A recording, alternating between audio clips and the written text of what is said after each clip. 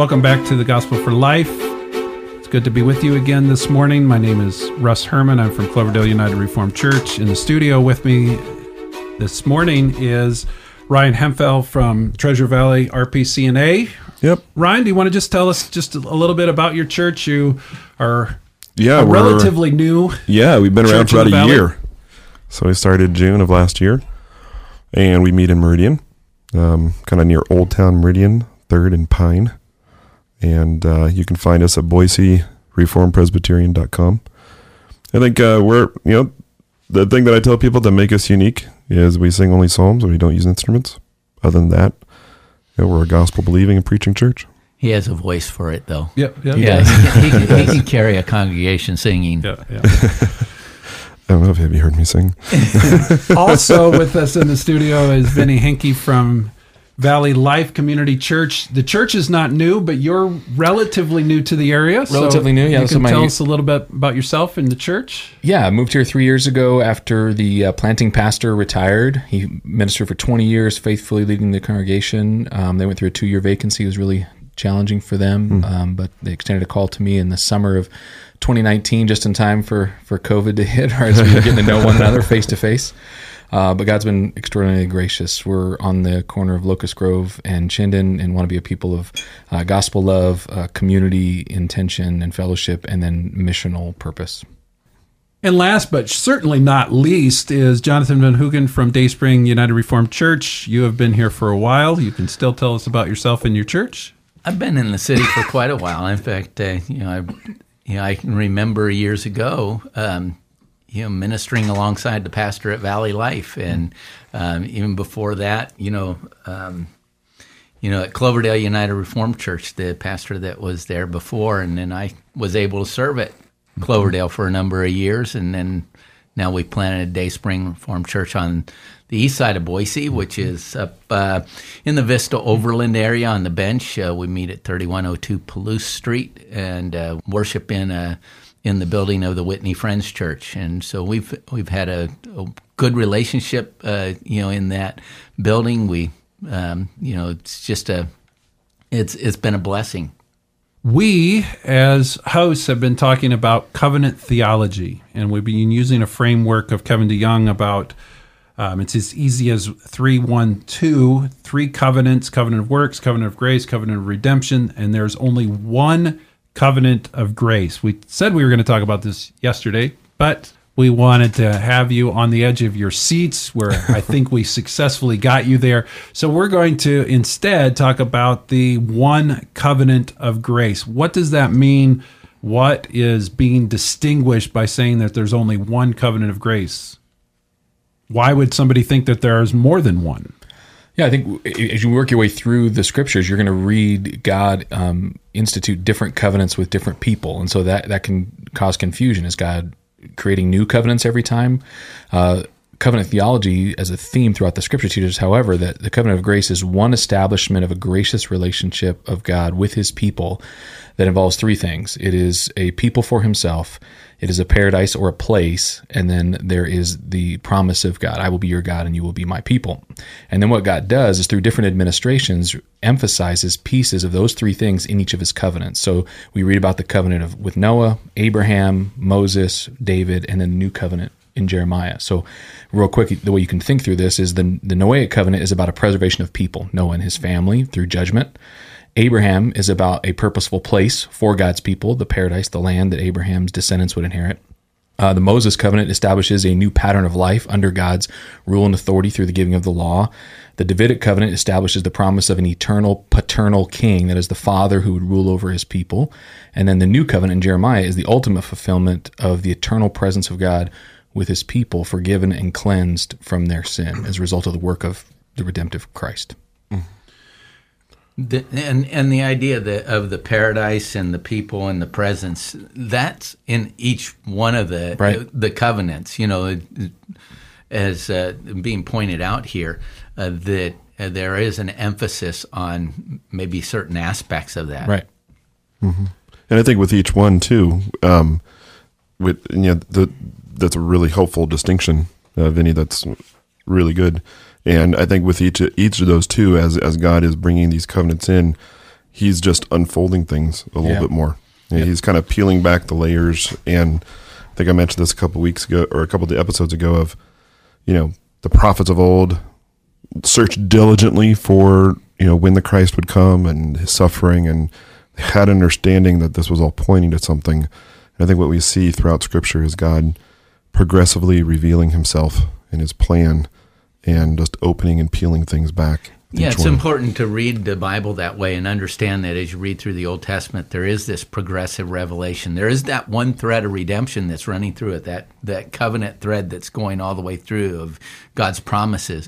But it's unfolding, and we're gaining more and more knowledge. But it begins with that first promise in the garden in Genesis 3:15 about the one who's going to crush the serpent's head. Yep. Yeah, and then each one of these administrations of the covenant of grace is rooted in that grace. God is the one who initiates, right? It's not Noah, Abraham, Moses, David, or Jeremiah that is pursuing God. It's God pursuing his people in this. So each one of these is rooted in the gracious first movement of God. Yep. So maybe to take all what you guys are saying and just say that at the very beginning, after the fall, and God is revealing to humankind the outworking of this covenant of redemption with the covenant of grace in the garden with Genesis 3:15, of the promise of the seed of the woman that's going to crush the seed of the serpent. That's the first declaration of the gospel. Right. And so when we talk about a progressive revelation or a progressive administration of the covenant, what we're in nutshell saying is that it is a progressive revelation of the gospel. So when you hear all of this, though we're talking about covenant theology being very specific, I hope that you also hear that what we're really talking about in the very core is the gospel. And what happens as the scriptures move forward is God gives greater and greater clarity about how that gospel will play out in time and space, which is oftentimes in these big covenantal moments in the history of the church. Yeah, it's like a bud going to full flower. It's the same flower. It's you're seeing the bud, and then you're seeing the petals starting to form, and then it's opening up. And this is what we have with that progressive understanding of the covenant as being explained to us through Scripture. So maybe just walk us through the major covenants of the Scriptures to tell us what they are revealing about the gospel and about the one covenant of grace. Well, I think in the covenant with Noah that we see, I mean, sometimes it can kind of be hard to see God's grace in that covenant. I mean, you consider the account is, I mean, God spares one family out of the entire earth. But in that, we do see the covenant of grace in action, in that, one, there is a judgment coming that all men will stand before. We see God graciously preserving a people for himself. But we also see, in the ark itself, there's a vehicle through which the people are saved. And we can look at, I don't think it's too much of a stretch to say that ark, in a sense, is pointing us to Christ, and that he is the means through which we are saved. It is God's grace by faith in Christ that we are saved, and he is preserving people from judgment. I think that's how Peter uses it. Yeah. So I don't think it's much of a stretch. Yeah. The beautiful Some people thing, might think of the beautiful thing that's going to come out, as we understand covenant theology, is to recognize that God truly does bless families too. And in that first administration of the covenant with Noah that we're pointed to here, you see that it's not just Noah, but his family that are preserved through this. After the covenant with Noah, we get to the covenant with Abraham. What do we learn there? The God is gracious and can save anybody, even a guy living at home with his dad in his 80s. Worshipping false gods. Yeah, which is Abraham, right? So this married man with no kids, no family, God calls out of his father's house and tells him, I'm going to take you to a place. Don't worry about the GPS destination. Just trust me and walk with me. And through you, all the families of the earth will be blessed. This is a foreshadowing. Ultimately, Abraham's offspring is going to be Christ, who through all the nations will be blessed. And so Abraham's covenant being called out and given a promise of an eternal family foreshadows the work of Christ, through which by all families would be blessed. Now, that aspect of the covenant, I don't think the Old Testament nation of Israel or the church of the Old Testament understood very well, this whole idea of the nations being blessed. I'll defer to our local psalm expert here, but the Psalms speak frequently of the international aspect of the kingdom of God. Do you want to just...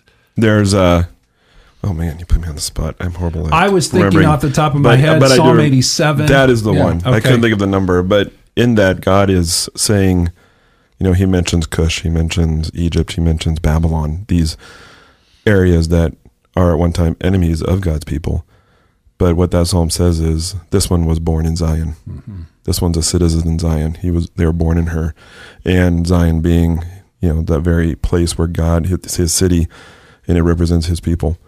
So we are citizens of Zion if we are in Christ. Mm-hmm. And we also see the worldwide scope of God's gospel, even in something like the Exodus, where it wasn't just the Israelites that left. There were Egyptians that left with them and became a part of the covenant community. And then we have Rahab, a prostitute in Jericho, who becomes part of the covenant community. Got Bathsheba. I think she was a Hittite. Comes part. King David comes through her. So, it's not King David, but Solomon. So all these things show that God's plan is beyond a specific nationality. It is worldwide in scope. And that covenant that was made with Abraham was Genesis 15, Genesis 17 was to bless all the nations through his seed, which would point to Christ. But it just reminds us that, when we read through God's word, that God has always been a missionary God. He's always had he chose them that all the nations of the earth would be blessed. Yep. We won't be able to get through all of them, but hopefully just one more. Mosaic covenant, sometimes people look at this and say, wait, no, that's not a covenant of grace. That's works. That's law. So how do we help those to have a better understanding of the Mosaic covenant? We need to look at it in just the broader picture and context of, what was going on. God had just freed and delivered his people. And we look at that in that Exodus, that delivery from slavery. It's pointing us to the redemption that we will ultimately have in Christ. And it's in that context then that God sets up these rules. And I liked how Vinny put it of, living in community and relationship with God according to these rules. These rules aren't, this is how you are freed. This isn't how you are redeemed. This is how you live, having been redeemed by me. Well, everything about that covenant begins, that we think about the 10 Commandments, but it's, I am the Lord your God who brought you out of Egypt. So, it begins graciously. And then it also tells us in Deuteronomy, as the law is being repeated, and I, the Lord your God, will circumcise your heart and the heart of your offspring so that you will love the Lord your God with all your heart and with all your soul, and that you may live. This is the gracious aspect of that covenant that's been made with, through Moses. You've been listening to The Gospel for Life. We will continue looking at this one covenant of grace tomorrow. See you then. Yep, bye-bye.